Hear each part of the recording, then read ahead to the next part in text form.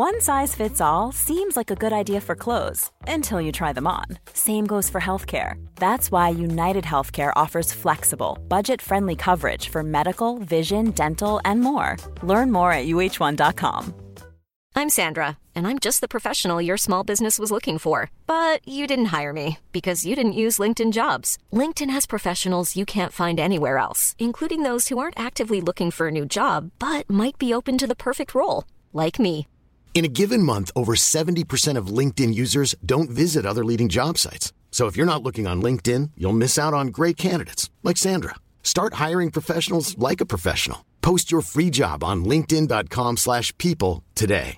Quality sleep is essential. That's why the Sleep Number Smart Bed is designed for your ever-evolving sleep needs. Need a bed that's firmer or softer on either side? Helps you sleep at a comfortable temperature? Sleep Number Smart Beds let you individualize your comfort so you sleep better together. J.D. Power ranks Sleep Number #1 in customer satisfaction with mattresses purchased in-store. And now, save 50% on the Sleep Number Limited Edition Smart Bed for a limited time. For J.D. Power 2023 award information, visit jdpower.com/awards. Only at a Sleep Number store or sleepnumber.com.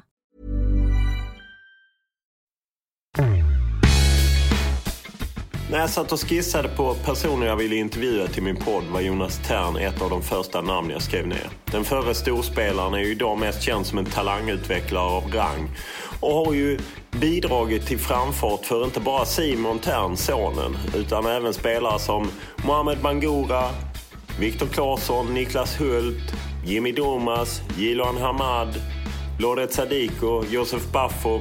Ja, listan på spelare som varit i kontakt med Jonas Therns företag som jobbat ihop med skolor, den är lång. Och många har fått ta del av hans filosofi och hans tankar kring hur man ska utveckla fotbollsspelare på bästa sätt. Konstigt nog har han inte alltid varit uppskattad i Sverige och av förbundet. Och de har visat väldigt lite intresse. Kanske för att han är frispråkig, kanske för att han inte velat utbilda sig på det sätt som förbundet anser att man ska göra. Därför är han en oerhört intressant person som går sin egen väg och inte tvekar på att vika av. Man får inte heller glömma att han har en otrolig karriär bakom sig. Hade det varit dagens mediaklimat när han var stor stjärna så hade han varit nästan på Zlatan-nivå. Han gick till Benfica från Malmö FF och tog den portugisiska klubben till en Europacupfinal där Svennis var tränare och Mats Magnusson var på topp. Jag menar, tänk dig i dagens Champions League att en svensk tränare och 2 svenska spelare var tongivande. Sen gick han till Napoli där han skulle ersätta Diego Armando Maradona och sen till Roma. Det var en tid när Serie A var den klart dominerande ligan i Europa. Ja, han hade varit gigantisk, Jonas Thern, som även var lagkapten när Sverige tog VM-brons 1994. Men då var tiderna annorlunda och man slog inte igenom på samma sätt medialt. Men att han kan sin fotboll, det är det ingen tvekan om. Och redan i våras hade vi ju faktiskt bestämt ett möte. Men han tackade nej dagen innan. Och sen så svarade han vare sig på sms eller telefonsamtal eller någonting. Ja, det var lite underligt. Det var som att han hade gått upp i rök. Eller som att han absolut inte ville vara med. Ja, så jag lite på chans kastade jag iväg ett sms när jag kom tillbaka efter sommaren. Och pang, han svarade. Han ville gärna att jag skulle komma till Osby och se där han håller på att bygga upp en ny verksamhet ihop med kommunen och en skola med internat där spelare kommer och får sin utbildning av Jonas Thern. Och jag var med på en träning och det kändes som att några av spelarna man såg där är sådana man kommer notera i Allsvenskan om några år. Han är i full fart med att utbilda nya spelare. Det är rätt spännande att höra honom berätta om sina tankar på hur man ska ta fram de bästa spelarna.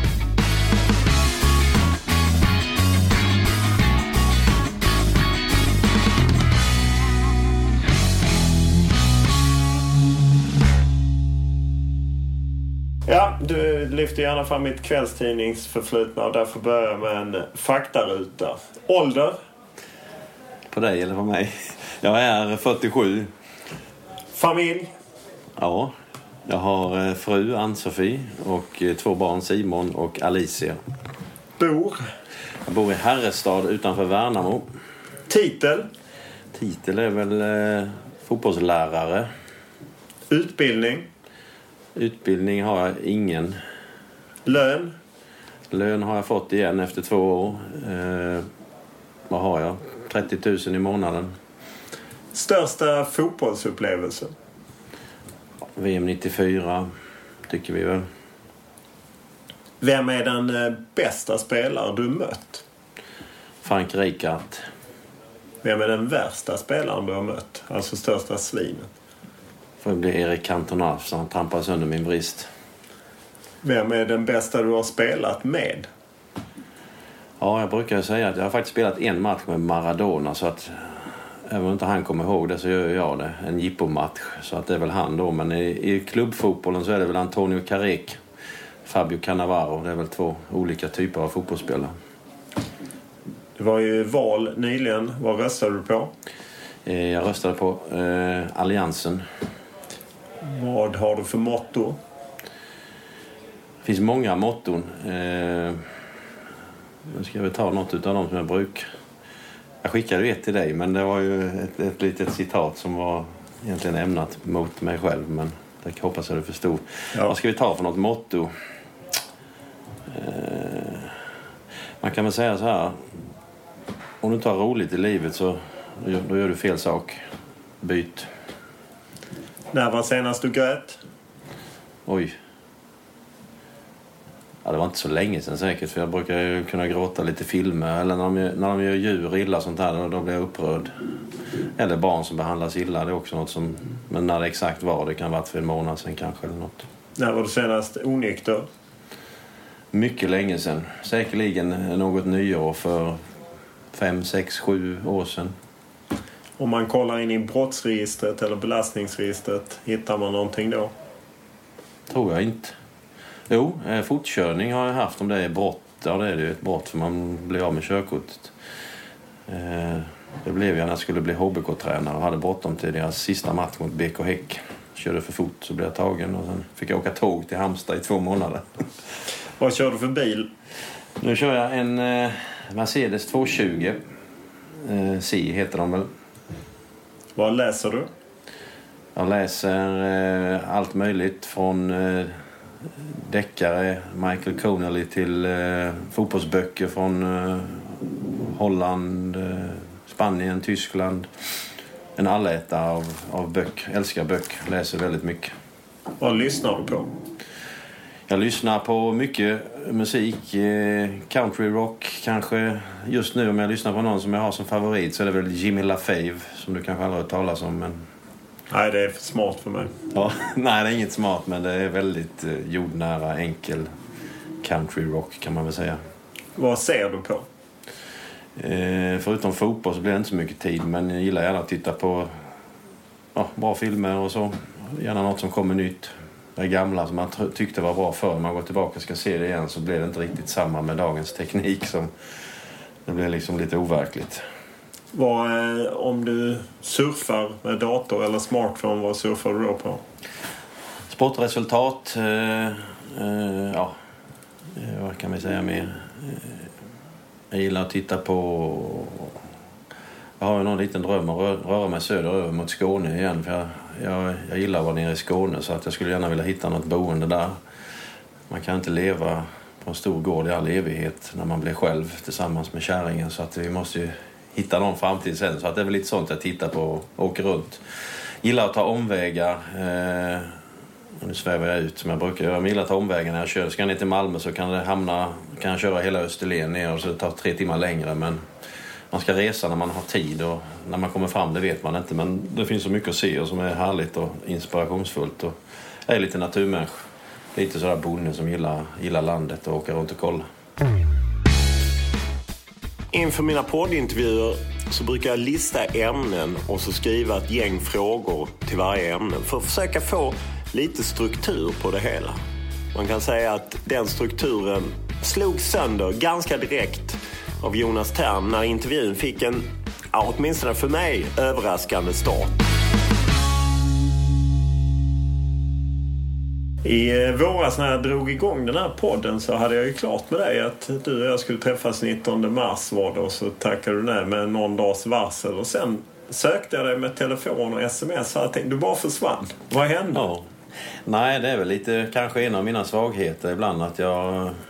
Dels kan jag gå och reta mig lite på någonting och jag läste ju lite vad du hade skrivit innan så var jag lite irriterad så visste jag inte om jag skulle ta upp det med det men det kan jag göra nu för att det var just i samband med Värnamo-konflikten så skrev du några saker som inte var sant om mig och att jag skulle vara girig och vad du har fått information ifrån det vet jag inte men de sakerna stämde ju inte alls. Och sen ville jag inte kommentera det då men så tyckte jag att det var lite konstigt att man publicerade det när man inte hade kollat källorna. Jag ska inte gå in så mycket mer på det men de källorna är ju inte några trovärdiga källor för mig om jag misstänker vad du har fått ifrån. Nej, jag kan i och för sig inte minnas att jag just har skrivit att du ska ha varit girig. Det gällde bland annat Simons övergång till Helsingborg som det skrevs om rätt så mycket som inte stämde. Min version vill jag aldrig komma fram, jag vill inte ha det. Vad var din version då? Nej, den vill jag inte prata om, men den var ju absolut inte så som den förvanskligades utav de som var våra motparter, om man säger, i vår konflikt. Så att man kan säga att jag har inte tjänat det rödaste öret på att min son flyttade från IFK Värnamo. Men det var så att du var irriterad på mig helt enkelt? Ja, lite så blev jag. För jag tänkte, ska vi göra en podd med Olof som jag har största respekt för dig i övrigt, så tyckte jag liksom att så där kan man inte behandla människor som man ska jobba med eller göra intervjuer med. Så då gick jag och retade mig lite på det. Och det är väl en dålig sida jag har kanske, att jag ibland blir irriterad på saker. Sen har jag lite svårt att släppa det för sådär snabbt. Man kan gå och grubbla på det lite. Så jag tänkte du kan få vänta lite. Så är du intresserad och träffa mig så lär du väl höra av dig igen. Jag känner ju journalisterna i er så att de brukar ju inte ges. Men hur mycket smärtade hela det kring Värnamo och den konflikten? Inte smärta, det var mest att jag var riktigt förbannad för att så som vi gjorde det där, att ställa upp så som jag och Christer, vårt bolag, gjorde när en klubb var konkursmässig och till och med betalade allting som vi gjorde under tiden vi var i ettan mot vetskap att ett avtal som fanns när vi lyckades så skulle vi få vara med och dela på inkomst. Och då när man har lyckats, vilket egentligen inte var så många som trodde mer än vi själva kanske och spelarna, så insåg man att det blev ju lite pengar över till oss, till vårt bolag som vi hade riskat och det ville vi såklart ta tillbaka. Och då när man börjar hitta saker i ett avtal som man kan tolka lite hur man vill och försöker komma undan allting, så det är klart att jag är en tävlingsmänniska och en tjurskalle, har jag ofta fått höra, och han som jag jobbar med är väl ungefär dubbelt mot vad jag är, tjurskalle och tävlingsmänniska. Så att när vi väl bestämde oss för att det här ska vi inte låta liksom få gå liksom förbi bara, utan nu ska vi ta striden, och det gjorde vi. Tyvärr så tog det väldigt lång tid och tog väldigt mycket tid och kraft. För i slutändan så kommer vi ändå fram till det som vi hade som erbjudande från början i en förlikning. Att det var cirka 2 miljoner som vi ansåg vi skulle ha och lite där till, men vi var beredda på att acceptera det. Men, så vi höll på nästan i 2 år och sen så blev det att vi fick 2 miljoner. Så att summa summarum så var det mycket tid och energi och kraft som man fick lägga på det. Framförallt Christer som jobbade med det pappersmässiga och det administrativa i det här tillsammans med advokat. Så att i övrigt så var det väl såklart en besvikelse, för vi hade ju ett väldigt bra fotbollslag där uppe på gång och det fanns mycket att jobba vidare på, men de ville ju inte jobba med oss längre, så enkelt är det. Varför är det någonting som är att det gärna blir lite fult med pengar? För jag inte själv kommer ihåg att jag har skrivit att du skulle vara girig, så kände man ju att det ganska snabbt blev liksom den att jaha, det handlade om pengar. Du hade fått väldigt mycket positivt beröm för talangutvecklingen. Plötsligt så förstod folk att du också kunde tjäna pengar. Varför är det något som är fult? Nej, för mig är det inget fult. Det var en självklarhet som vi tyckte, att vi tog en risk när vi ingick det här avtalet, eftersom inte de hade några pengar. Så vi betalade ju hela tränarstaben förutom oss själva, för vi jobbade på skola. Och för att vårt bolag skulle ha råd med det som fanns runt omkring de människorna som vi jobbade med, så var vi tvungna att avlöna dem, för de ville inte jobba gratis. Och då när vi var i ettan så tog vi en risk. Vi la ut närmare 1 miljon på de här. Och hade vi inte gått upp så hade inte vi fått speciellt mycket tillbaka av de pengarna. Men vi var så övertygade om att de här ungdomarna var så jäkla bra i fotboll så att vi kommer att lyckas med det här. Och vi hade en 3-årsperiod på oss. Och vi gjorde det första året. Och det är klart att har man ett avtal där vi ska få tillbaka en förtjänst på det till vårt bolag och själva då. Så det är klart att vi inte ville kasta bort det bara för att de ansåg att det var Kunde ni varit öppnare med det från början att vi har slutit det här avtalet? Ja, öppnare men vi kunde vi inte vara, för vi satt ju i en presskonferens med lokaltidningar och lokalradio, lokal-tv och gjorde intervjuer och allting var fantastiskt.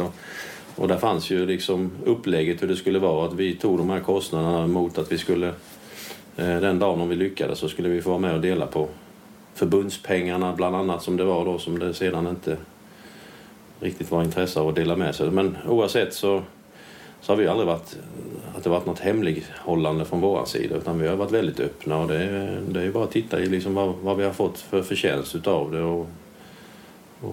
och det är ju liksom rätt ska ju vara rätt, va? Har man ett avtal där det säger att så här mycket ska ni ha, så ska man ha det, då ska man inte börja dribbla bort det. Och är det någon som har velat dölja just sanningen, så är det nog den andra sidan snarare, skulle jag tro. Hur är relationen med Värnamo idag? Nej, jag har träffat de människorna som pratat med några utav dem, och jag har ju gått vidare med mitt. Jag bryr mig inte så mycket om det, eftersom de ville inte jobba med oss, och när vi skulle börja något nytt så fick vi se oss om efter någonting annat, och nu har vi hamnat här i Osby. Sen just med ledare och sånt så har jag ju liksom, jag träffar ju Kuno och Jörgen som är ledare där idag, och emellanåt jag är inte uppe och tittar på träningar, och jag går inte på deras matcher och sånt, för det är ju inget som intresserar mig längre, eftersom jag har fullt upp med annan fotboll, och tiden räcker ju inte till riktigt. Så att det är viktigt att lägga energin på det som man jobbar med, och de som man ska utveckla nu, och de människorna som är runt en inom fotbollen. Sen är det ju... Hur kommer det sig när ni gick vidare att ni inte jobbar med en klubb som ni gjorde där då med Värnamo? Att nu jobbar ju ni med IFK Osby som är på en annan nivå, känns det. Ja, nej, men det är ju... När vi var här och tittade, vi kände Uffe Larsson, som har varit tränare här. Han har ju faktiskt tagit IFK Osby från division 6 och upp nu till helgen, så spelar de en direkt avgörande match om att som sämst få kvala då till division 2. Och det är ju såklart att vi håller tummarna för att de ska gå från division 3 upp till division 2. Det är ju så att killar som är hos oss kommer ju att kunna vara med och spela för IFK Osby här. Och det är ju såklart att hade det varit en division 1-klubb så hade det varit toppen, men liksom, jag tror inte division 3 eller 2 eller 1, det är klart att ettan, det är ju en viss skillnad, men är man 16 år så är det inte avgörande att man spelar i en allsvensk förening till exempel. Det är inte det viktiga, för om du är 16 år och spelar i en allsvensk förening så är det högst osannolikt att du spelar med A-laget. Och då blir det ju ofta att man spelar med junior eller kanske U19, eller man har U21 ibland om man är väldigt talangfull. Och jag tror inte att, det tycker jag facit visar med de spelarna man har haft och jobbat med. När vi låg i division 1 så spelade vi ju en reservlagsserie, och de som inte platsade i division 1 när de var 15-16 fick ju vara med i juniorlag. Eller så spelade de i B-laget och fick lära sig den vägen. Och göra det, eller spela i ett A-lag i division 2. Jag tror inte just att för din utveckling så är inte det viktiga. Det viktiga är nog mer innehållet. Hur jobbar med vårt lag? Hur ska vi utveckla vårt spel? Det är lite samma filosofi som jag har med ungdomar. Att vi måste ha en idé i en förening. Vad är det för fotboll vi vill jobba efter? Och då är det mycket lättare att hitta. Liksom, har man ett system och ett sätt att jobba med sin organisation på planen, då är det mycket lättare att hitta spelare som ska passa in i roller. För fotboll handlar ju väldigt mycket om roller. När du kommer på den högsta nivån så, som jag sa innan, du har innermittfältare. Ja, men vad är en innermittfältare? Är du defensivt stark? Är du den som är bollvinnare? Är du den som sätter igång spelet? Är du den som löper förbi din motståndare och kan utmana? Det finns ju så många olika roller. Bara att du vill vara innermittfältare till exempel. Eller en yttermittfältare, eller ytterforward. Det är ju så stor skillnad på det. Och där gillar jag de här lagen som har haft ett koncept att jobba efter. Nu går man till Ajax som är den klart mest tydliga, som alltid har jobbat efter samma modell. Då från ungdomar upp till A-lag. Och Barcelona är en som gör likadant. Och det finns ju väldigt många lag som har det, fast de har det kanske inte i det spelsystemet som jag har fastnat för, som jag tycker är roligast att jobba med. Det kan vara någon som spelar 4-4-2 med väldigt mycket uppspel tillbaka ut på kant och jobba med det. Men jag tror det är viktigt att man har en filosofi i det, för då förr eller senare så får man framgång. Du har lättare för att hitta nyförvärv, du har lättare för att få upp ungdomar som kommer att passa in i mönstret än att man ska behöva lära sig någonting nytt. Och där tycker vi att, och hoppas Uffe har jobbat med det innan, så när de har haft till och från i år lite tuffare, för man har gått från division 6 med lite spelaromsättning men ändå väldigt mycket ungdomar som har gått med hela vägen, så det är det högsta många av de spelarna någonsin har spelat nu i division 3, så att det är klart att alltid kan man inte kanske vara den som, även om vi strävar efter att förra spelet, ha initiativet som jag gärna pratar om, vara så bra individuellt med alla spelarna att man kommer inte i trångmål så ofta, utan man hittar lösningar istället för bara sparka iväg bollen och lämna över den till de andra. Och det finns ju att göra på som det finns i alla klubbar, men det är någonting som vi förhoppningsvis ska kunna bidra med och hjälpas. Vi har ju inlett ett samarbete där vi Calcio ska bistå och hjälpa till med Osby. Men jag har ju 3-4 pass på eftermiddagen eller kvällen nu som jag gör i IFK Osbys regi, för då är ju skolan slut. Men vi gör dem för akademikillarna här. Så det är därför vi kan ha 7 pass i veckan och förbereda dem för elitklubban. För helt plötsligt nästa år, om någon utvecklas och går jättebra, så kommer klubbarna och vill kanske ha dem. Och då ska man ju hitta, är det bra för den här killen att lämna skolan nu och hoppa av för att satsa på att spela i Helsingborg till exempel? Ja, det kanske det är, och då ska man ju uppmuntra det så att det blir så bra för varje individ som möjligt. Vi är inte ute efter att vi ska ha dem här för vi ska inte släppa dem till någon, utan målsättningen är, som jag berättade för dig innan lite grann, att vi ska få fram dem så att fler spelare ska vi kunna bistå med till svensk elitfotboll. Så man sitter sen och tittar på dem på tv. Det finns inget roligare än att se dem om man har själv varit med och sett utvecklingen. Är det som driver dig att utveckla just specifika spelare? Ja, det är faktiskt det. Jag är inte så... Det är lättare att säga i min position också att resultatet spelar ingen roll. Men det är också folk... Jag brukar säga till folk när de kommer då, fan du säger att det är inte viktigt med resultatet. Men så säger jag, hur ska jag förklara för en som inte begriper? Som Ingmar Stenmark sa till Plex en gång i tiden när han skulle förklara varför han hade åkt på ett speciellt sätt. Och det är en rätt så bra kommentar. Och det är inte något nedvärderande till den man pratar med. Men om man försöker förklara att om man börjar jobba med rätt byggstenar, att få varje individ till att bli så skicklig fotbollsspelare som möjligt när bollen ligger vid fötter. Lära honom spelförståelsen att när du kommer in i en organisation så ska vi jobba. Vi spelar 4-3-3, du spelar mittback. Och då är det jätteviktigt med de här sakerna som vi jobbar lite på idag. Du ska lära dig i försvarsspelet. Och sen bygger man på det och sätter till spelare. När vi vinner bollen som vi jobbar med i avslutningen idag. Ja, vad händer när vi vinner bollen? Vad har ni för alternativ? Och så har man lite ramar i vårt koncept. Men därifrån ramarna så ska de ju få använda sin frihet och liksom det där, liksom, när det kommer något oväntat så där, det ska man inte strypa, tala om att så får du inte göra, men det har vi att jobba med och det är ju jätteviktigt för att kunna driva dem. När det byggs på och sen så spelar vi matcher och så säger jag till backen, ta ner bollen på bröstet. Ja, men den är ju inne i straffområdet. Ja, men det spelar ingen roll. Motståndaren är 5 meter ifrån. Han kan inte ta bollen. Han har inte 5 meter ben. Ta ner bollen så spelar han upp till mittfält. Ja, så blir det fel ibland och tar motståndaren bollen i mål i juniorlaget. Och fan, nu förlorar de juniormatchen igen. Okej. Men när vi har hållit på 2-3 år och de har blivit så mycket bättre, då gör de kanske, istället för att göra 4 misstag av 10 så gör de kanske 1 misstag av 10 eller inget av 10.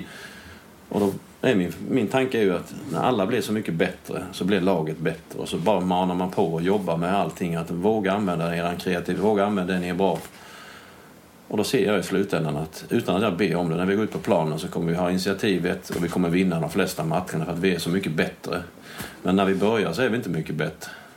Varför vågar man inte detta? Varför vågar inte fler göra så här?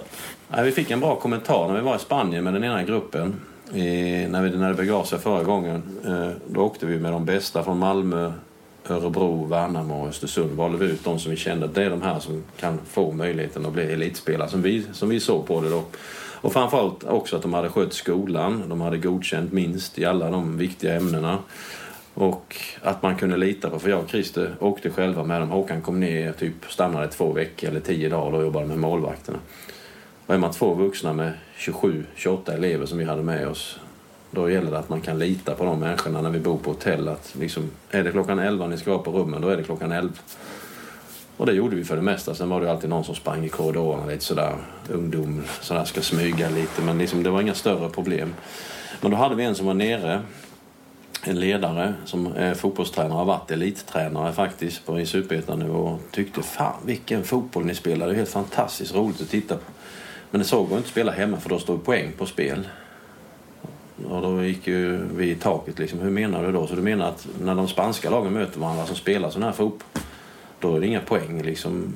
Varför ska man inte kunna spela bara för att det är poäng som står på spel? Och det är att man är så jävla rädd för att göra fel.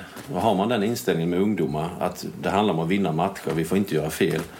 Och då kommer du få ungdomar som är, när de blir seniorer så är de ju rädda för att göra fel. Och då blir det att spela safe. Och jag tror inte på det. Jag tror att man kan vinna mycket med det, men du utvecklar inte fotbollen, du utvecklar inte individen och du utvecklar inte lagen i svensk klubbfotboll. Så enkelt är det. Och för mig är det så himla logiskt. Och de som inte förstår det, De kan jag inte förlika med riktigt. När jag för ett par år sedan sprang på Jonas Thern så snackade vi i landslaget. Och han överraskade mig genom att försvara Sveriges insats mot Holland. Ja, ni minns då hösten 2010 när Erik Hamréns landslag blev kölhalat på Amsterdam Arena och förlorade med 4-1. Jonas Thern såg någonting som väldigt få andra såg. Kanske är det han hade velat se för att Sverige som landslag skulle närma sig det landslag som var när Jonas Thern var kapten och man tog VM-brons.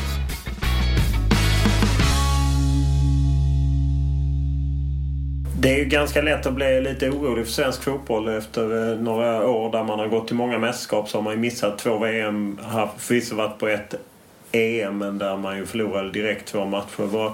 Vad känner du för svensk fotboll om man ser till landslaget som ändå är flaggskeppet och som ju har varit med och vunnit VM-brons som lagkapten? Jag kan säga jag älskar att titta på alla landskamper. Jag försöker verkligen inte missa någonting för jag tycker det är så jävla roligt att se. Det är ju ändå det som vi bedömer är de bästa som vi samlar, och sen har alla åsikter om fotboll och alla åsikter att han kunde varit med istället och den skulle gjort liksom det och vem ska starta och inte. Men liksom ändå när man kommer och sätter sig och ska titta på de här landskamperna, så då vill jag ju gärna se att inte bara vi är bra på det som vi alltid har varit bra på. Och det har ju tagit oss, visst, organisationen, att vi har ett bra försvarsspel, det är ju jätteviktigt, men det motsäger ju inte att vi ska bli bättre när vi har bollen. För om vi kan fortsätta vara bra på det som vi alltid varit bra på, så har det varit lite nu på slutet när Erik inte kanske har hittat rätt och varit nöjd med konstellationen där bak, för det är ju ändå livsviktigt, målvakt och så framförallt någon ledartyp i backlinjen som kan ta tag i det. Nu var det ju, tyckte jag, väldigt mycket bättre senast när Granqvist kände som lite den ledaren som klev fram och mitt med sin energi och visa att han liksom ville styra det där bak, och han kan väl tycka ibland har fått lite oförtjänt mycket skit efter den gången han fick en oturlig passning mellan benen mot holländarna. Så där var de ju faktiskt på gång och jobba med någonting som jag tyckte var lite spännande, men sen blev man rädd och fick släppt in 4 mål, och sen efter det har det varit lite svajigt så i försvarsspelet, men det tror jag är viktigt. Men om man bara nöjer sig med det och så säger att vi har svårt för det andra för vi är inte så bra där, vi kan inte liksom riskera någonting på egen plan, utan vi får spela upp mycket långbollar på Zlatan. Men då blir ju spelet därefter. Vi vet ju aldrig vad vi vet att vi kommer få folk som jobbar så in i helsike på sitt försvarsspel och sin organisation att hålla ihop den, och det är ju jätteviktigt, för det är ju utan en organisation, och det säger ju jag som älskar liksom att vara kreativ med ungdomar och sånt, så är det ju, spelar ingen roll hur bra fotbollsspelare du har, om inte du har en organisation som är solid, så då vinner du ingenting. Så det är ju ett fundament, men det är ju en självklarhet liksom. Det måste ju vara någonting som man inte ens ska behöva prata om, för det är ju så självklart för alla. Men sen vad man gör där i den organisationen, det är ju så jäkla viktigt, och där tror jag att vi kan bli bättre, som jag säger, men sen hur det blir, nu har de faktiskt ändrat till någonting som jag gillar då, för jag tror att den moderna fotbollen, som jag gärna vill kalla det, man använder 3 centrala spelare, antingen i utgångsposition där man är centrala eller där man snabbt flyttar in. För fotbollsspelarna på den nivån, de är så pass duktiga i de flesta länderna, så har du 3 mot 2 där inne, då förlorar du den matchen. Och de som dikterar spelet från mitten, det är ofta de som har störst chanser. De vinner inte alltid matcherna, men i det långa loppet så blir de oftare segrare än förlorare. För det är därifrån du vinner bollar, du sätter ut dem på kant, du matar dina forwards till att göra målchanser. Du hjälper till att stoppa upp motståndarnas kontringar, för du är en man mer på mitten. Ofta en som kanske Sverige har förkärlek för 2, men jag gillar mer att ha en sittande då, spelare som är lite bakom och stoppar upp. Klok spelare som ska spela liksom den rollen i defensiven, att stoppa upp kontringar, se till så motståndarnas anfallsspel bromsas upp och inte kan fullföljas med den farten som de vill.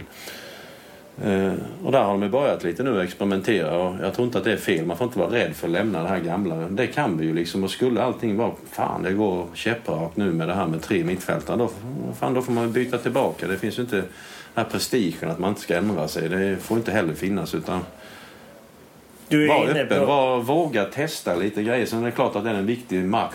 Då är det klart att man faller tillbaka. Vad är det som har varit bäst för oss? Och jag säger inte idag att 4-4-2 faktiskt har varit bättre, för jag tycker ändå det har varit positivt med de testerna man har gjort lite grann. Så var det någon match i början när det blev fel och kanske inte blev det effekten de hade tänkt sig. Men hur jävla lätt är det? Du träffas några dagar och så ska du träna ihop någonting, och så är det lite nytt för några.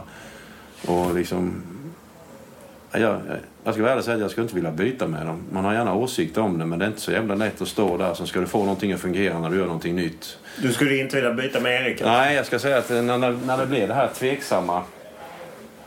Fan, blev det så bra? Du vet, spelare på den nivån också. Det är ju lätt att... Funkar inte så bra så kan man alltid använda... Fan, jag är ju bra. Liksom, fan, det måste vara något fel på något annat här. Och så börjar man liksom gärna hitta fel på organisation och system. Och då går det tillbaka till tränaren. Och då gäller det att våga stå på sig när man har modet och liksom jobba vidare med det man tror på. Du var ändå inne på det här med Hollandsmatchen, EM-kvalet. Sverige åkte dit med gott hopp efter inlett EM-kvalet med segrar, och så blev man ju i princip kölhalade. 4-1 blev det. Och jag vet Anders Svensson var inne på att Erik Hamrén på något sätt tappade lite modet efter det. Att han vågade inte fullfölja sina idéer. Delar du den uppfattningen att han tappade lite? Jag vet inte mod, men lite grann så kände jag att han hade en jävla frisk fläkt när han kom in där. För han ville liksom göra någonting mer än det som hade varit bra innan. Och liksom förnya lite grann. Utan att ta bort det som ändå var solitt och bra när Tommy och Lasse och Roland var det på slutet som hade det. Men jag tror han kände det att det är ju lite så, kommer man så vill man göra lite. Ska det komma en ny förbundskapten så måste det vara lite nytt med någonting så att killarna, fan nu är det lite nytt och nu är man lite spännande på om man ska få vara med och bli uttagen och sånt. Och det tror jag behövs, den här lite förnyelsen då efter det sista som hade varit då när de bytte. Och jag kände också, jag tyckte att det var jävligt på. Jag har faktiskt skrivit om det då det året jag hade lite blogg och skrev, och då tyckte att det kändes som efter där att när trycket blev från alla runt omkring så blev det lätt att då ställer man sig på majoritetens sida, för att det ändå handlar om att överleva också.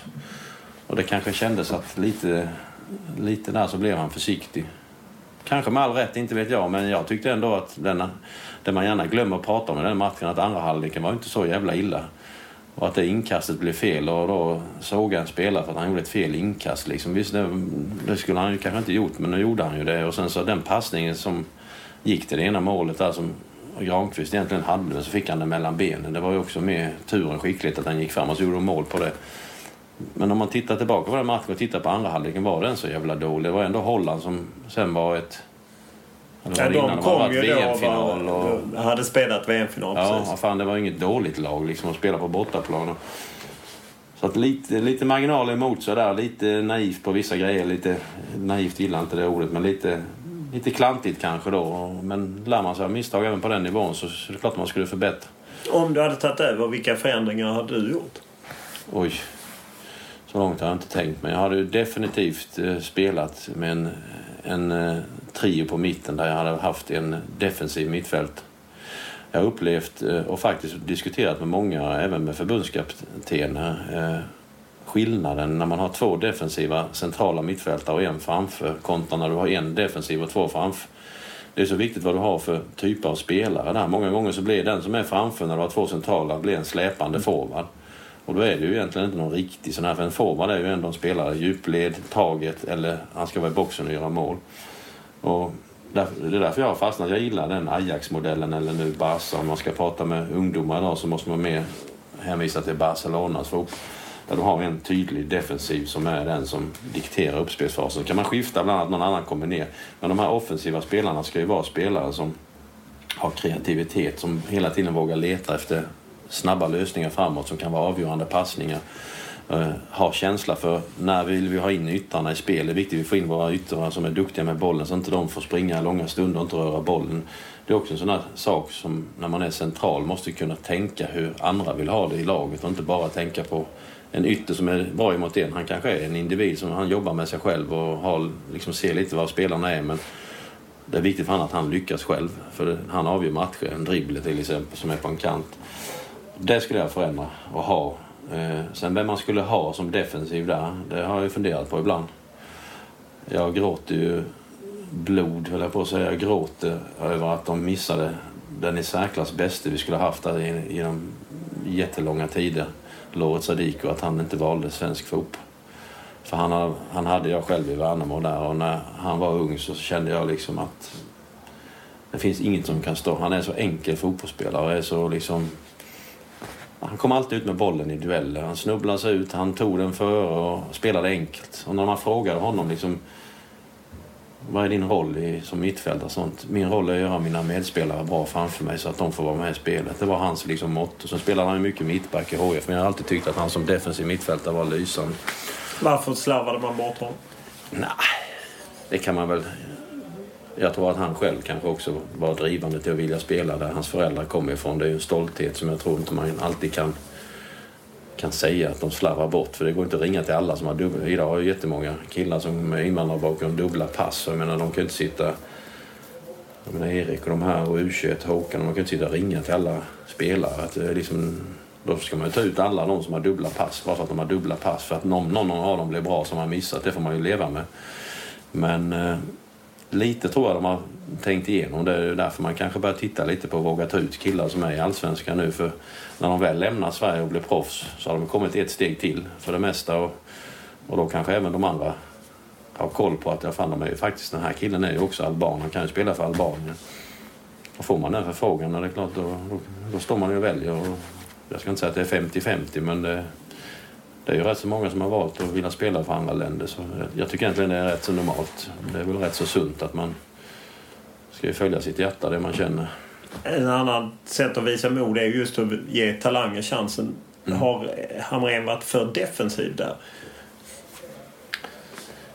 Nej, jag kan faktiskt inte ge någon kritik till det. Det är lätt att sitta när man ser och så går det lite sämre för någon som är lite äldre. Och så spelar man inte med en ungdom. Och det har jag ju suttit och tyckt också, men... Det är svårt att svara på faktiskt. Jag har inget facit på det. Jag själv är inte rädd för att satsa på ungdomar.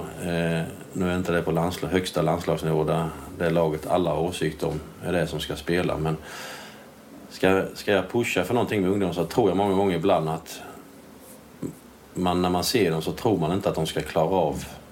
Ja, de kommer aldrig att klara av det. De är duktiga men de får vänta lite för att det blir för tufft. Men sen när de får spela... Så står man och så tänker man, fan kunde jag misstro att inte han skulle vara så bra. För den där drivkraften som de har kontra en som är rutinerad, som mer lever på att han har varit med så mycket så han har fått den här rutinen som krävs för att kunna stå rätt och göra rätt saker i rätt moment. Den har inte kanske en ungdomsspelare, men i gengäld så har han mer spring i benen, han har mer offervilja på att vilja lyckas. För drivkraften är att fan jag ska bli ännu bättre. Jag vill utomlands som man nu spelar i Allsvenskan och visa att jag kan spela i andra ligor och se hur bra jag kan bli. Och den tror jag ibland man kanske, ska inte säga nonchalera, men man tror inte riktigt att det kan ge och kompensera det här äldre rutinen. Och där tror man skulle kunna vara kanske lite modigare ibland. Det finns ju ändå byten man får göra i matcher. Skulle man satsa på någon som är lite yngre och det inte riktigt funkar så det är inte hela världen gör ett byte då. Så får man sätta in någon som man kanske kände på förhand att han är lite mer rutinerad. Sen är vilka lägen man ska göra det. Kvalmatcher visst, men möter man Tyskland borta så är det kanske inte där man alltid slänger in en 18-åring som är helt oprövad på en viktig plats någonstans i centrala delar av planen. Men man måste ju någonstans börja. Och vi som har varit med innan har fått spela, så jag vet inte, jag var 21 när jag fick chansen. Och det är ju inte jätteungt, men det är ju ändå 21, det är ändå landslagsmässigt ganska så ungt. Nu var det träningslandskamp jag fick spela, men det var ändå mot Västtyskland på den tiden som var ett bra lag. Och man gjorde inte bort sig, man var inte någon som de kommer ihåg efter, men man gjorde inte bort sig.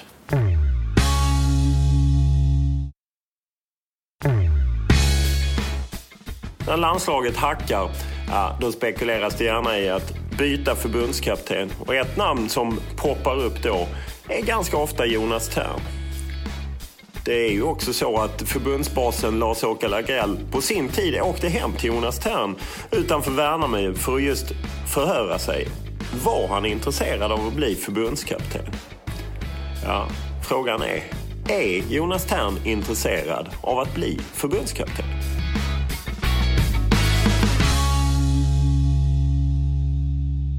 Du kunde blivit förbundskapten, eller? Ja, kanske. Jag hade diskussioner och träffade Lars-Åke Lagrell någon gång och så här. Men då hade jag ju precis... Ja, vad fan hade jag precis? Vilket år var det? Jag hade varit i HBK. Jag hade nog varit i HBK, så hade jag flyttat hem när och slutat. Jag tror det var det sammanhanget. Och Sen hur långt det var, men jag tror att de gjorde research på vilka som skulle kunna tänkas vara aktuella för framtiden. Och då var jag väl ett av de namnen. Ja, längre än så gick det ju inte egentligen. Nej, för när jag träffade honom och gjorde en poddintervju så nämnde han just att han väldigt gärna ville ha dig och Roland Nilsson. Att han talade liksom om att som förbundskapten. Så att det kändes ju ändå som att det var rätt nära. Mm. Ja, det fanns nog en tanke hos dem. Och för det kände jag när jag träffade honom. Att det var ju inte någonting som de bara liksom, utan det var ju att de var intresserade. Sen hur långt det hade gått och till att det skulle bli någonting, det vet man ju inte, det är ju bara hypotetiskt. Sa du nej eller? Ja, jag kände väl att det är som när du frågar saker. Man vill inte stänga dörrar för man vet aldrig vad som händer. Men jag kände väl efter 2 år i Halmstad där jag kom tillbaka att jag hade en liten tanke just med det som jag har hållit på med sedan dess. Med ungdomar med något års undantag hemma i Värnamo, men jag tror jag var A-laget också. Men jag tror att jag redan där hade en känsla av att jag hade provat på elitfotboll. Halmstad var ingen stor klubb. Det var en väldigt fin tid. Alltså på det sättet att man fick jobba med den uppbackningen av Bengt Sjöholm i synnerhet då, som hjälpte till och var den som var drivande till att jag kom dit. Och när det gick som sämst i Halmstad så fanns han alltid bakom och hade aldrig några tvivel på att liksom...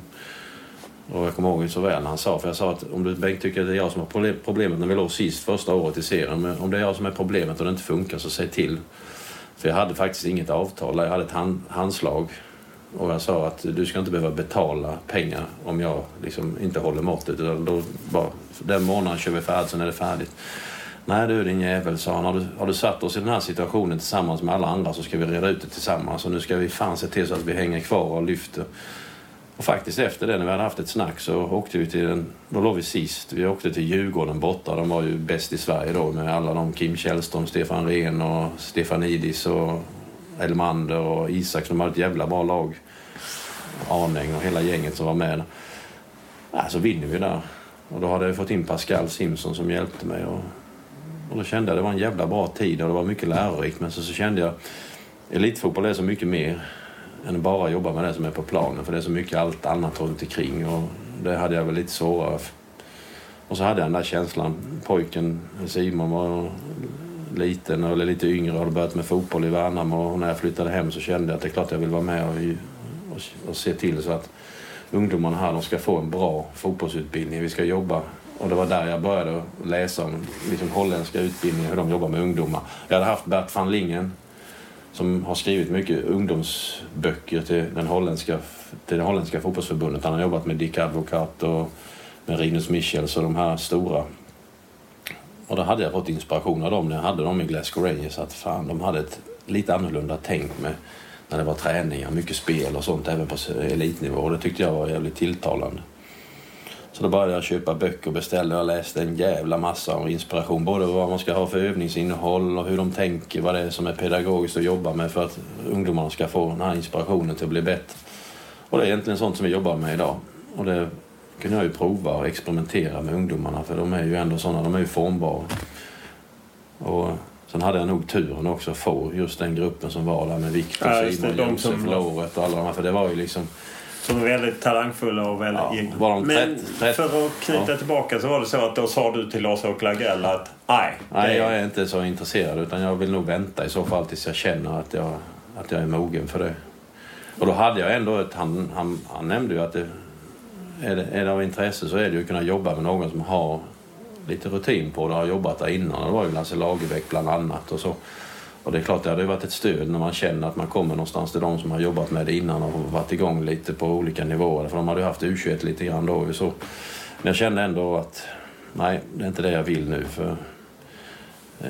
Men du vill inte stänga dörren för framtiden att bli förbundskapten?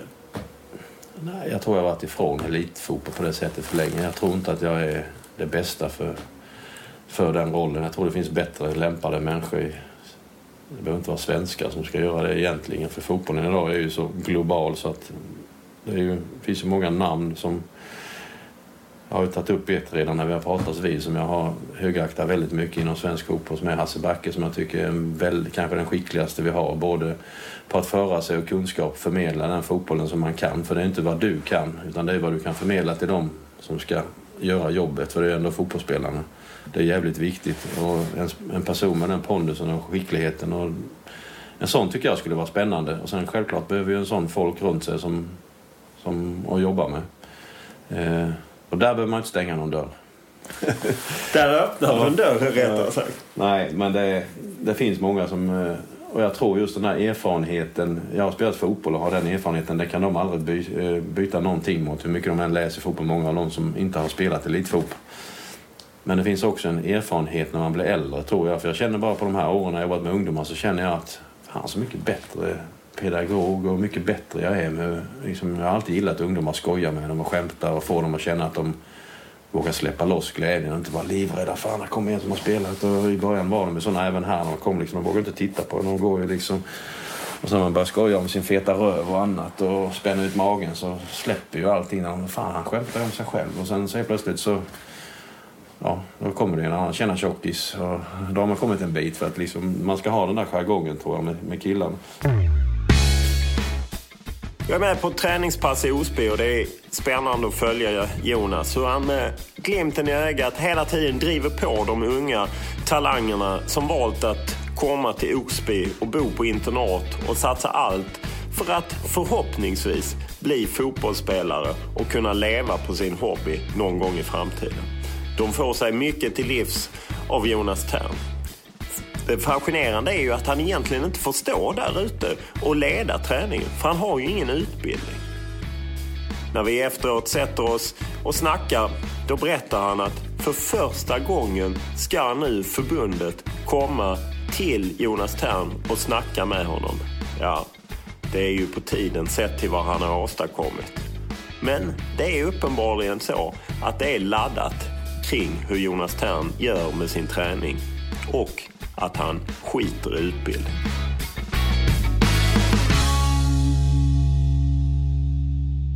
En annan sak apropå en majoritet, det blir gärna diskussioner, inte minst i Stockholmstrakten, hur man ska göra med ungdomslag, att man toppar eller inte elitsatsar. Hur tycker du att man ska göra där? Ska man sortera redan i tidig ålder? Jag tycker absolut man ska toppa. Det har jag aldrig riktigt förstått. Det är ju ofta kommer från föräldrar. Nivågruppera, det är ett bättre ord tycker jag. Har du en träning så har du killar som är mycket längre tidigare utveckling. Vi kan säga att det är 13-åringar som ska träna fotboll. Det är självklart att har du 25 killar då, så är det klart att alla är ju inte exakt lik. Och du kanske har en 6, 7, 8 som är lite bättre än en grupp som ligger på en 10. Och så är det några som är kallade sämre, som inte har kommit lika långt i sin utveckling, hur man nu vill uttrycka. Det är självklart, och så har jag jobbat, och det har jag alltid tydlig med som ungdomsledare. Nu kanske jag hade lättare att föra fram det här budskapet, för att när jag kom så hade jag spelat fotboll i landslag och varit proffs, och det är inte så många som vågade liksom ifrågasätta det som man sa vad det gäller fotboll. Men jag sa till dem att nu är det så här att i många träningar så kommer vi dela upp grupperna efter den nivån där de är. Och det säger jag till föräldrarna. Är det någon som tycker att det här är helt fel, så får ni komma och titta på träningarna. Och tycker ni fortfarande det är fel, så då finns det andra klubbar. För att jag kommer inte ändra på den tanken. Och då var det uppvärmningar. Kunde man göra någon spelövning eller någonting tillsammans, alla. För man är ändå en grupp oavsett hur bra man är. Det är jätteviktigt att få den här känslan att de bästa ska ju känna att alla är lika viktiga. Det handlar ju också om det sociala budskapet. Liksom, vad är det vi vill få för människor? Det är inte bara att alla ska bli proffs i fotboll. Och det kanske jag kan förstå ibland när man i alla fall har sett det på tv från Stockholm. Att alla är så drivna att alla ska lyckas och tjäna mycket pengar på sin fotboll. Men det finns ju också en annan sida. Det är ju det sociala. Den som är lite sämre i fotboll kanske älskar lika mycket som han som är bäst på att komma till träningen. För det är liksom höjdpunkten på veckan.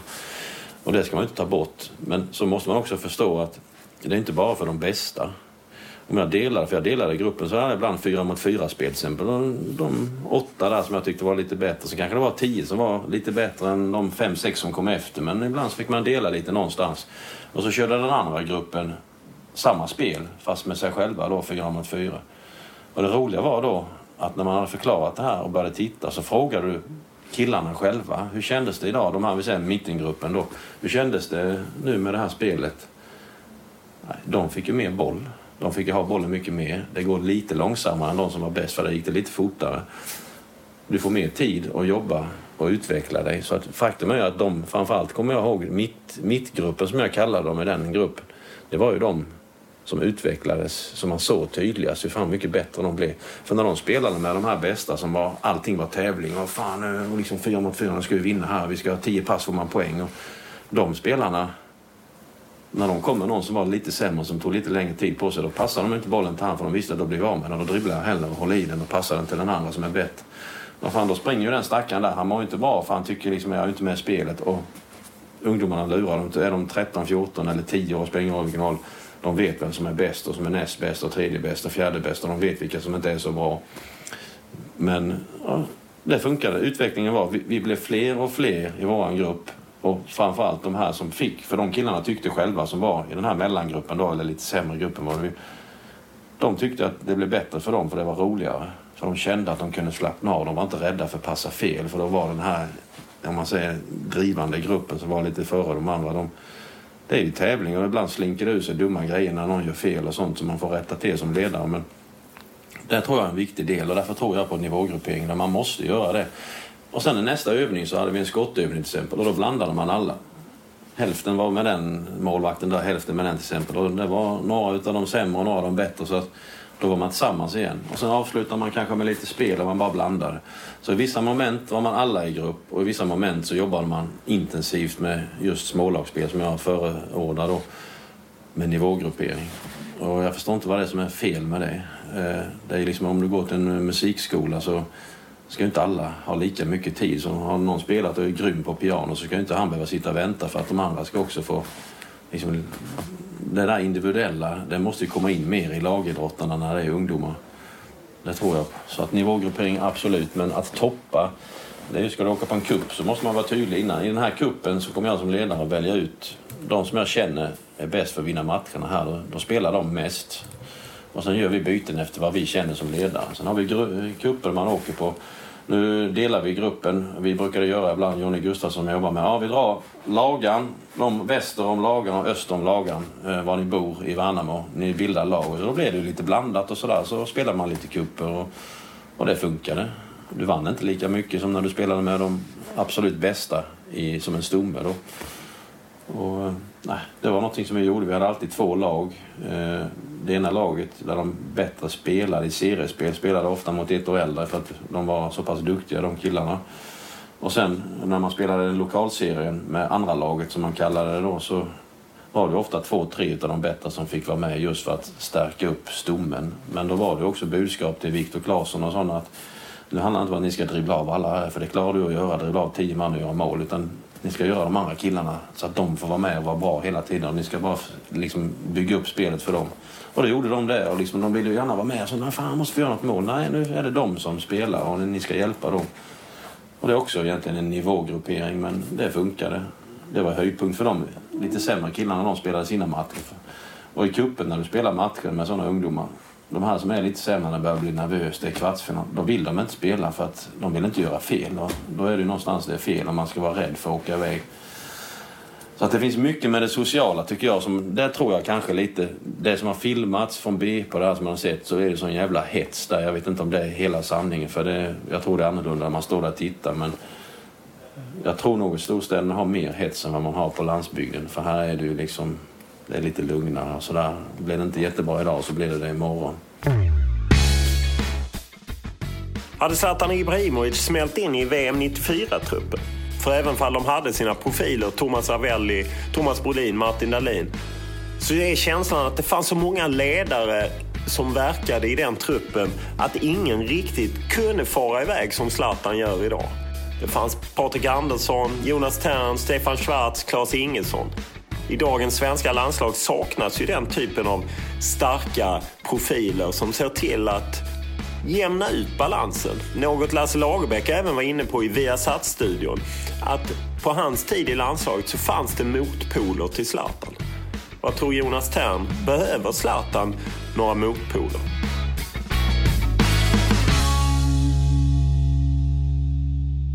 Om man tittar på en spelare som Zlatan Ibrahimovic så undrar jag, hade han fått plats i VM 94-laget? Inte spelmässigt, men du förstår vad jag menar. Han tar mycket plats i landslaget. Ni var väldigt många starka ledare. Ja, jag känner inte han så väl så jag vet inte, men det tror jag nog att han hade fått. Men han hade ju fått anpassa sig till den modellen som vi hade liksom inom gruppen. Inte i hierarkin på något sätt, men att man drog sitt strå till stack. Och jag tror att det är en grupp där det är så tydligt som det var hos oss, så tror jag att det var ingen som kände att jag kör mitt liksom, eller jag gör det på mitt sätt. Och visst, alla ska ju få ha sin sfär med frihet där man får vara sig själv och framförallt göra det på planen. Tycker jag det är viktigt att man får uttrycka sig med det som man är bra på. Det och inte bli strypt, men jag tror ju att han hade anpassat sig alldeles utmärkt. Det är ju inget snack om att han är tidernas svenska fotbollsspelare, men hur ser du på den kult som finns kring honom? Jag menar både i landslaget men även runt honom så att säga. Jo, men det tillhör väl dagens moderna fotboll. Jag är ju en älskare av Zlatan, så att jag har ju faktiskt någon gång så ringde Rino Gennaro Gattuso hette han kallade sig Rino, för då delade de rum. Så att han ringde och frågade hur det var. De var iväg med Milan någonstans och det var jättekul för vi spelade ihop i Glasgow Rangers. Så pratade vi lite och sa att jag jobbade med ungdomar och sånt, och så sa jag du kan hälsa Zlatan det, för att det han har gjort för oss som jobbar med ungdomar det är mycket mer än vad alla andra har gjort, för att han har öppnat de här portarna till att just det som jag älskar med kreativitet, att man ska få vara, om man säger sticka ut eller gå mot strömmar och vara annorlunda. Det har öppnat för att alla de killarna vågar komma fram. Och liksom om vi tittar på Zlatan, han har ju blivit bra. Han är ju bra på sånt som jag är bra på. Innan så var det väldigt mycket du ska lära dig och du ska fan göra det som vissa i gruppen. Och liksom man gärna tryckte ner de som var lite så här kreativa, som stack ut lite grann. Så var det när man växte upp själv, och jag var ju likadan. När man kom någon, fan du ska ju också springa. Varför ska inte du springa? Jag kommer ihåg när jag var i Glasgow Rangers, det skulle vara skotträning. Och det var ändå på eliten. Och gick Jocke Björklund och satt sig på bänken. Han hade ju varit där ett år med Walter Smith. Så fan går du sätta dig? För ska du inte vara med på träning liksom? Nej, har du sett mig skjuta någon gång på matcherna? Nej, men det är ju därför du ska träna. Så sa jag till Walter, fan ska vi inte jobba med liksom alla som gör träningarna? Vi ska ta... Ja, men Jocke, han ska inte skjuta. Har du sett vilket tillslag som Walter? Han kan inte skjuta. Han ska inte göra det. Han ska göra det han är bra på. Han ska tackla, vinna boll och se till som motståndaren inte gör mål. Och det var ju... tänkte man, fan det är ju klart. Fan ska han springa där och skjuta? Liksom, det är helt meningslöst, för han var ju inte den typen av spelare. Och det var lite, det fick man lära sig inte bara där, även i Italien och sånt, att inte bry sig så mycket om alla andra, vad de gör. Jag hade killar i Roma, när jag själv spelade där så blev jag besviken någon gång vi fick 2 dagar ledigt, så bad jag om en extra dag för jag skulle vilja flyga hem. Nej, det är liksom 2 dagar, det kan inte nå Mazzone. Då satt man lite besviken i omklädningsrummet, så kom då Fonseca och de här liksom, vad är det Jonas, är det, mår du inte bra eller? Nej, jag är så jävla förbannad, jag tycker fan kunde fått 1 dag till, man jobbar alltid på träningen och tar i och gör sitt bästa. Han har inte gett 1 dag ledigt den jävlen. Han och Balbo blev vansinniga, gick in och sa till liksom, kom de, du får 1 dag. Och så hur fan kan ni ha bestämt det? Men då var det liksom att de var inte avundsjuka, de tyckte fan det är klart du ska åka hem till familjen och du längtar hem lite, så det var ingen avundsjuka. Då lärde man sig. Totti, han tränade inte alltid när han var yngre. Han var lite sådär, han hade lite ont när det var jobbigt på onsdagarna. Så fick man lära sig att veta att, ja men vad fan, på söndagen så är det han som kanske avgör våra matcher. Jag skiter väl om han springer mellan pinnarna på onsdagen eller om han inte vill göra det. Det är upp till tränaren, vi kan ta ut i laget. Och det där har ju kommit in mer i svensk fotboll, och där är han ju Zlatan, om man ska gå tillbaka till honom då, så är han ju faktiskt en... Just på det så är han ju en förebild, att ha vågat gå sin väg och vara tuff mot de som har kritiserat honom. Och sen är det inte allt perfekt som han har gjort kanske heller, men det är i alla fall, tror jag, en väldigt stor förebild för många ungdomar som man jobbar med. Man hör ju vad de tycker. Sen gäller det att kanalisera allting, men han har ju också förändrats sen man såg på blådårarna till vad han är idag. Det är en ganska så annorlunda människa. Har du stött på honom? Ja, jag har stött på honom några gånger. Väldigt kort bara, tyvärr. Pratat någon gång när de var i EM, så var jag nere med familjen och tittade i Portugal EM 2004. Då var vi på spelarhotellet lite där, och Simon och kompisen fick springa och ta autografer. Så att det var ju stort att ta bilder när Zlatan. Det var inte bara på han, det var på alla de andra också. Så att då stötte jag på honom någon gång och pratade lite och så. Och sen någon gång... Inte i Malmö, jag har faktiskt aldrig träffat honom. Någon gång när jag jobbade lite på TV3, var med och kommenterade någon match, så stötte jag på honom innan och pratade lite. Så att... Du har en son, Simon Thern, i elitfotbollen. Hur är det? Att, jag menar, du vet ju alla uppgångar och nedgångar som finns. Ja, det är skitkul. Simon är väl lite besviken ibland på att jag inte kommer titta mer live. Men jag har sagt att jag har aldrig varit någon live-fotbollsmänniska så. Jag gillar mer att sitta, det är ju så bra utbud på tv och det är bra sändningar från Allsvenskan det är mer bekvämt att sitta hemma. Sen har man ju också det andra livet som inte är fotboll. Det finns ju mer. Jag har ett barn till som man ibland har känt inte har fått lika mycket tid som jag höll på med ungdomarna i fotboll i Värnamo. Det var ju liksom dygnet runt på den tiden. Jag bodde ju mer på fotbollsplanen när jag bodde hemma. Så jag har sagt nu, framförallt under de här åren när jag inte hade fotboll, så har jag lagt väldigt mycket tid på hennes hobbys och intressen och idrotten som är hästhoppning då, och åka runt med det.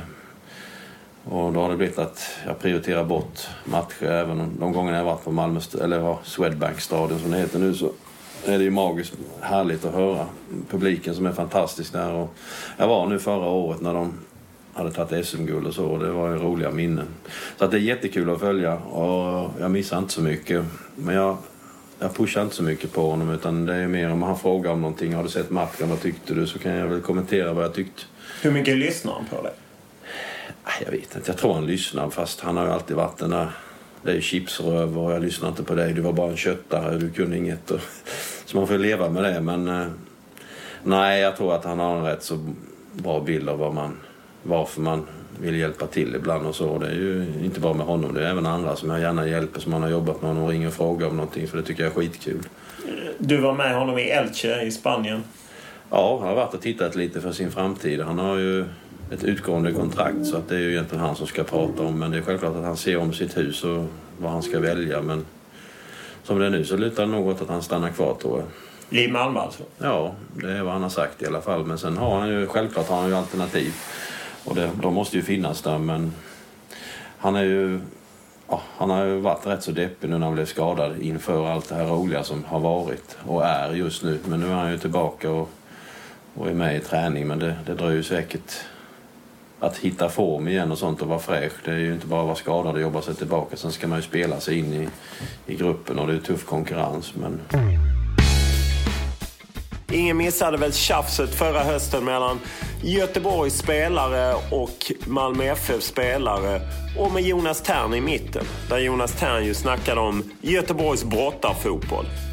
Och han var ju faktiskt oerhört nära att ta över som tränare i Malmö FF. Nu blev det ju inte Jonas Thern efter Rickard Norling utan Åge Hareide. Men det är ju ingen tvekan om var Therns sympatier ligger och vad han tycker om Blåvitts brottarfotboll.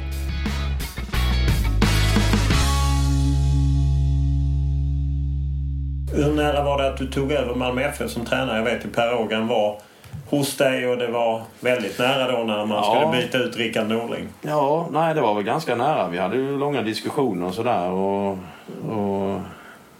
Per framförallt låg ju på väldigt mycket och hade sytt ihop bra saker. Vi kom alldeles så långt så att vi diskuterade själva avtalet. De hade ju någon form av standardavtal till tränare, tror jag, där. Men sen blev det aldrig någonting. Det var du som tackade nej? Igen?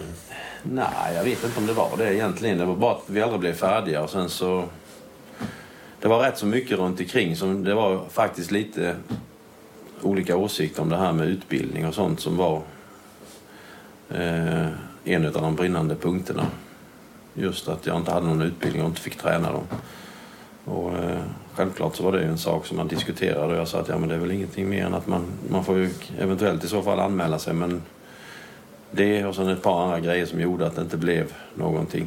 Och det var återigen inte att jag ville ha mer betalt, utan det diskuterade jag inte ens. Men däremot så lite saker runt omkring, att få förståelse för det jag jobbade med och där jag bor, att man skulle kunna ha en fast tillvaro även på plats. Det var en viktig del för mig.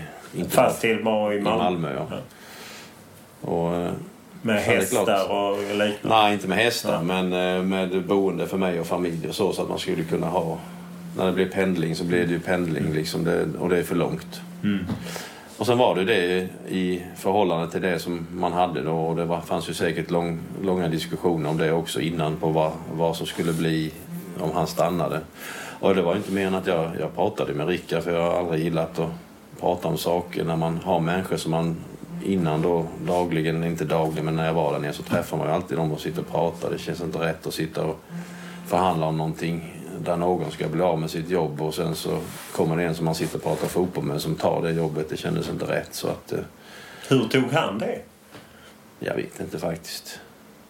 jag har ju varit nere rätt så mycket och tittat på träningar och sånt och känner mig alltid välkommen. Jag är väldigt stolt för att jag alltid har hållit på Malmö FF och spelat där, för jag trivs väldigt bra när jag är där nere.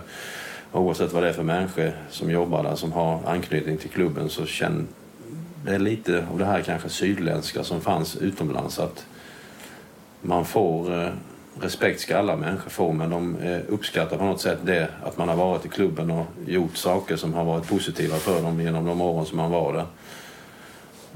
Det hoppas jag egentligen att det finns fler klubbar som gör, men ibland har man ju hört det lite inom svensk fotboll att man glömmer lätt bort de gamla spelarna som har gjort mycket.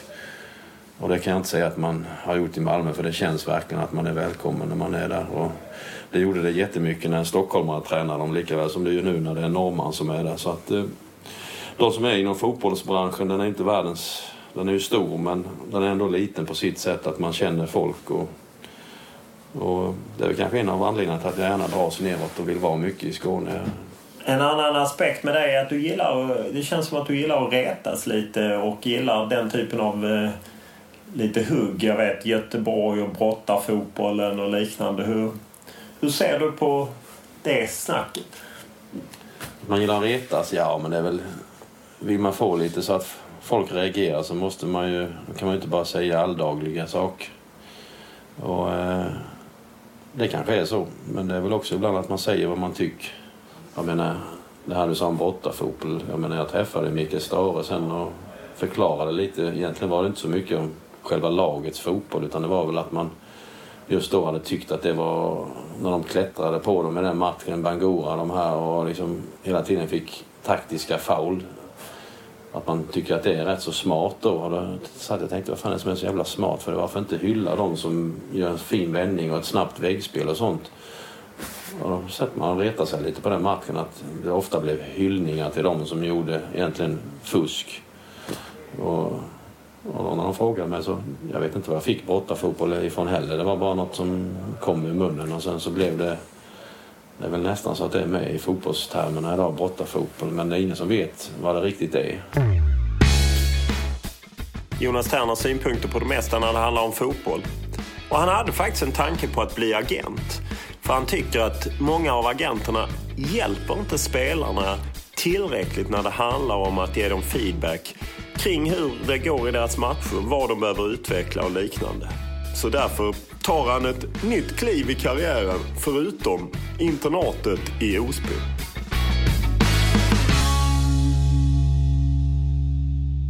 Det är ju 20 år sedan ni tog VM-brons. Vad känner du kring VM 94? Grämer du dig för semifinalen och utvisningen fortfarande? Nej, det gör jag väl inte.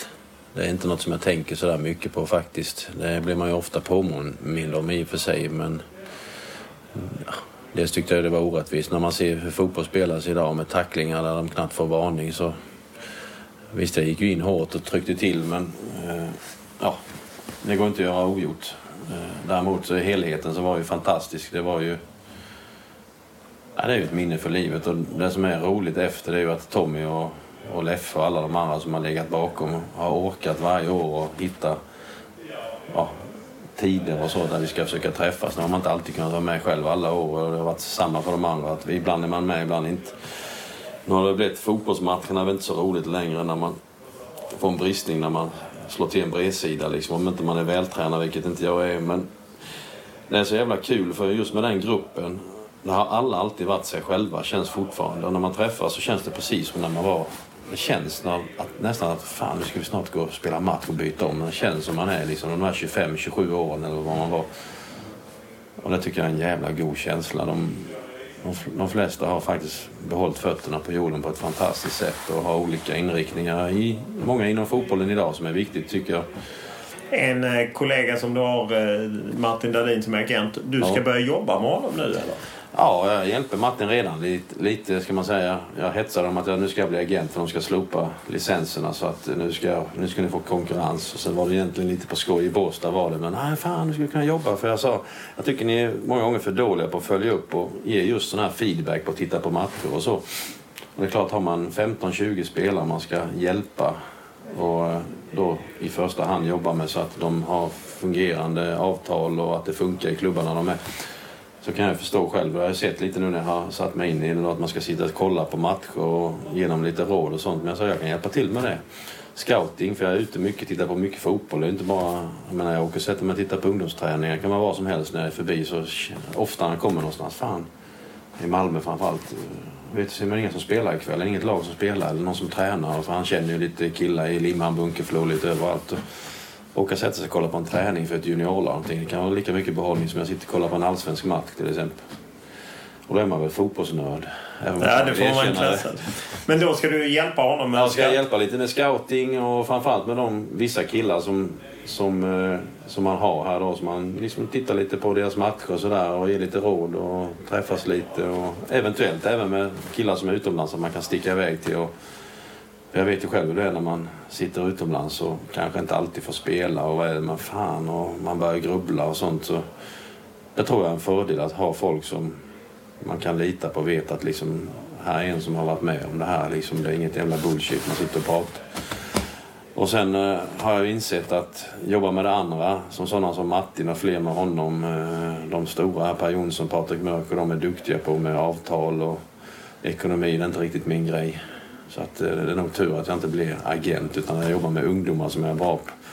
Men som sagt var, Martin har ju nappat på det här och jag tycker det är skitkul att jag har visat det intresset. Så att det kommer bli och är ett samarbete redan. Jonas Thern blev ofrivilligt indragen i en av svensk fotbolls stora skandaler. Åtminstone en som läckte ut. Det handlar om Benfica-affären. Där Jonas Thern såldes i slutet av 80-talet från Malmö FF till den portugisiska storklubben Benfica. Några år in på 90-talet så rasade en maktkamp i Benfica. Vilket ledde till att kassören tog all bokföring och gick till tidningarna. Det innebar att en massa dokument kom ut. Det visade bland annat att Malmö FF hade fått mer betalt för Jonas Thern än vad man hade uppgivit. Så att Bengt Madsen, dåvarande vice ordförande i Malmö FF, fick kasta sig upp till Värnamo och betala klubben $50,000 extra. Det var ju Jonas Therns moderklubb. Och man hade inte riktigt varit ärlig gentemot Värnamo om hur mycket pengar man hade fått. I centrum för hela affären var agenten Börje Land som inte lever längre. På den tiden hade han i princip alla svenska proffsspelare och hjälpte dessutom en hel rad av de svenska klubbarna. Det var mycket konstigheter kring den affären. Det slutade dock med att Bengt Madsen blev friad av Lars-Åke Lagrell som själv gjorde en utredning om vad som hade hänt. Jag vill gärna höra vad Jonas Thern upplevde på den tiden.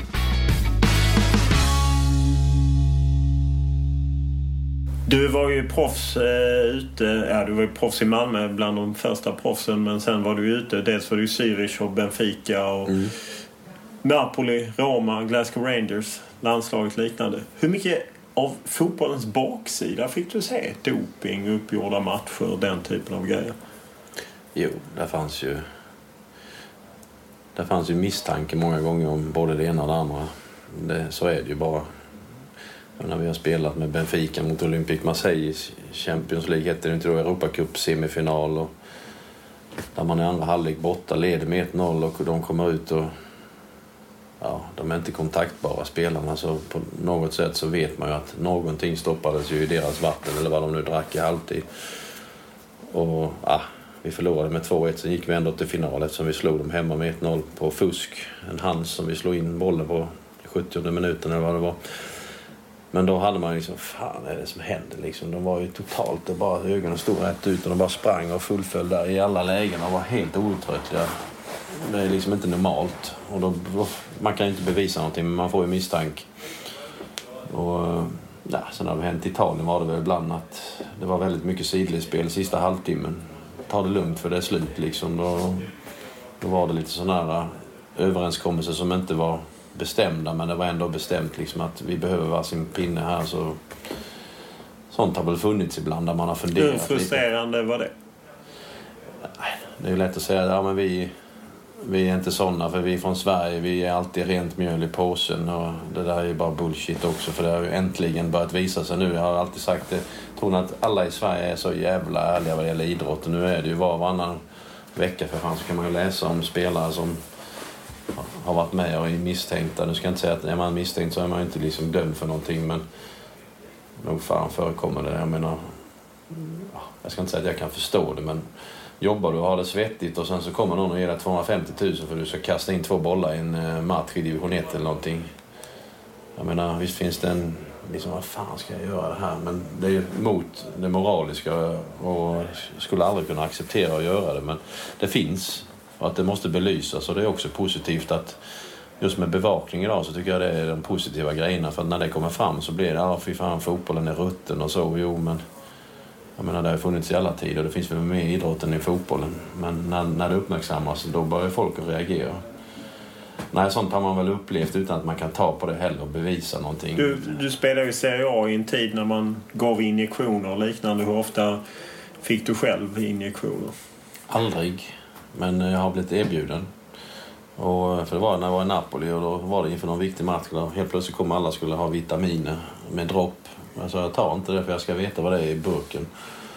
Och ibland är det bra att vara motfallskärring faktiskt, för då var ju läkaren förbannad och la över trycket, kommer jag ihåg någon gång, på spelarna att de liksom, fan alla måste ta det här, liksom inte bara några och sånt. Nej, jag tar inte det, så jag ska ha burken med innehållsförteckning så att jag kan liksom skicka det till eller skriva upp, eller vad jag sa då, till Janne Ekstrand som var landslagsläkare, så att han kan tala om vad det är för någonting i. Och då gick det en stund, så kom de och så såg jag att de hade klistrat på någon jävla etikett med vad det var för vitamin, och det var liksom, det där är inte riktigt, sa jag. Och det räcker för mig att se att det är inget rent mjöl i påsen. Så att, sen vad det var för ämnen, det kanske var någonting att de hade en filosofi att någon vitamin, om man överdoserar det så blir man piggare eller inte, fan vet jag, men någonting var det säkert. Men jag tror inte att det var såna här farliga preparat där man liksom var någon form av doping som man tänker sig doping när man åker fast. För att, men det visade sig när de gjorde, var det inte han Seman som hade misstankar om Juventus spelare på en sommarträning, så var de väldigt muskulösa och han tyckte det var lite konstigt, och sen när de började undersöka så hade väl italienska fotbollsförbundet, just de tillhörde inte olympiska kommitténs granskning utan de hade ett eget, och då visade det sig att det var en jävla massa positiva dopingresultat från fotbollsmatcherna Serie A som hade tystats ner. Så det var, jag tror det var en jävla... Ja, nej, Juventus var inblandade i en sån, sen tror jag att de i slutändan nog ändå blev friade, men det fanns ju mycket med den olika labben och liknande som man jobbade med. Så där var de ändå noga med. Det var ju alltid 2 spelare från varje lag efter varje match som skulle ge urinprov och så här dopingtestas. Så att då tyckte man fan det är ju jävligt seriöst, men det är klart om de sen bara låste in det i ett eget laboratorium och inte brydde sig om det. Jag menar, då är det inte rätt. Du var ju också huvudperson, motvilligt ska sägas, i en av svensk fotbolls största skandaler, får man ju säga. Där ju du såldes från Malmö FF till Benfica, och det visade sig att Malmö FF på något sätt hade skrivit ner övergångssumman. Så att dåvarande viceordförande Bengt Madsen fick sen ge sig av till Värnamo med $50,000 för att de hade fått för lite pengar när allting blev offentligt. Så här långt efteråt, kan du berätta, vad var det som hände? Det visste jag inte ens att han hade gjort, men det är oavsett så, ja, med facit i hand så ser man ju, det skulle man ju vetat innan, men det tänkte man inte på då. Det var ju Börje Lantz som var... Börje Lantz var dåvarande agent som hade agent. alla. Han hade alla i princip, ja, han hade ju även mig då. Så att när jag gick till Benfica, och det visade han ju själv, att det är en fantastisk situation vi har nu, Jonas. Nu ska jag förhandla för det här så du får ett bra avtal. Och sen har jag fått en vad heter det? Mandat, eller vad säger man? Mandat. Ja, mandat att företräda Benfica. Och som har även mandat att sälja spelare åt Malmö FF. Då tänkte jag, fan, det är ju... Man kan sitta och bestämma vad han vill. Så att jag var jättenöjd med mitt kontrakt på den tiden och så ju. Och sen vad som hände runt omkring där har man ingen koll på. Och sen när det började uppdagas att det hade ju försvunnit lite pengar här och var. Så det är klart att då blev det ju... Vem var det som drev det? Det var väl någon som var på TT. Då var Magnus Wieland. Ja, just det. Ja, det var ju så här att Benficas kassör blev ju förbannad. Jag tror att presidenten förlorade valet, så Benficas kassör tog ju bara alla papper och gick ut till portugisiska tidningar. Så att där kom allting ut. Och Magnus Wieland från TT och Lennart Eriksson från Expressen drev ju den affären. Ja, just det. Ja, men Wieland kommer ihåg, för han pratade rätt mycket med, men det kändes precis som du sa, man hamnade mitt i någonting som man egentligen inte var involverad i, mer än att det var jag, och sen året efter var det ju Stefan Schwarz också då, som gick till Benfica, som det blev lite liv om. Men Men nej, så här efterhand har jag aldrig tänkt på det. Är du förvånad att Bengt Madsen kunde överleva som ledare? Jag menar, han var ju ändå överledare och satt förbundets styrelse långt därefter fastän han uppenbarligen var inblandad i detta. Jag vet inte mycket som har bevisats faktiskt. Det enda jag vet när jag läste han Wielands, det var att de kunde följa det till något konto i New York eller vad det var där det tog slut. Liksom. Där var det sekretess. Och nej, just då var man väl lite sådär. Man ville ju inte att det skulle skrivas så mycket om saker mer än det man spelade på planen fotbollen. Så att, men så här efter, nej, jag har aldrig tänkt på det. Utan det var väl en förhandling. Så tänkte man kanske. En förhandlingssituation med ledare i olika klubbar. Och här var det lite mer konstigt eftersom Börje framförallt och satt på alla 3 stolarna och kunde diktera lite och styra pengarna var de skulle gå. Nej, jag får väl säga att det är någon som jag har väldigt bra kontakt med idag och så är det ju Bengt Madsen som har hjälpt mig med lite olika saker i livet och så som jag känner verkligen ett stort förtroende för. Så att om man var besviken lite vid den tiden när det hände så är det ingenting som jag har varit långsint med i det fallet, utan det är ju så länge sedan dött och begravet. Du gick från Börjeland sen till Vincenzo Morabito och där var också lite tveksamma affärer. Tror du att det fortfarande är så här inom fotbollen? Ja, jag tror det har blivit bättre, det tror jag. Men så tror jag det finns lägen där man kan nog fundera på liksom, undra om det har gått rätt till. Men på den tiden så det känns som det är bättre kontroll på det idag med klubbar och sånt. De är ju väldigt noggranna med. För det går ju faktiskt att kontrollera väldigt mycket som kanske inte alltid gick på den tiden. Men med Vincenzo så var det ju, vad jag har förstått så var det ju också någonting med, men det var ju, han hade ju hjälp av Lars Pettersson då från Norrköping. Och Lars, ska man ju säga, var väldigt duktig på många saker med ekonomi och placera pengar åt killar och sånt. Det var ju sånt som Börje Lantz aldrig ägnade sig åt, och sätta dem i fonder och så här för långsiktiga planeringar med framtiden. Och det tyckte jag var positivt, för de har jag ju kontakt med fortfarande, mycket av dem i Quesada och så här som jag placerade mina pengar. Då hette de väl Treviso på den tiden.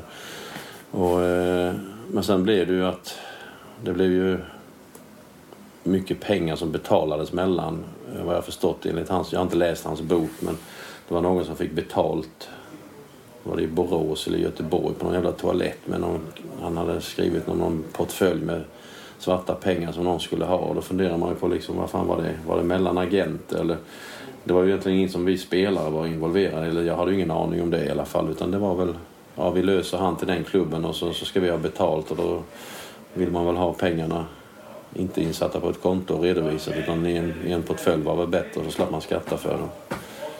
Så att nej, det har ju förekommit alltid väldigt mycket sånt, och det är ju inget som är roligt och liksom när man hamnar mitt i det, när man egentligen kanske inte har så mycket åverkan på det.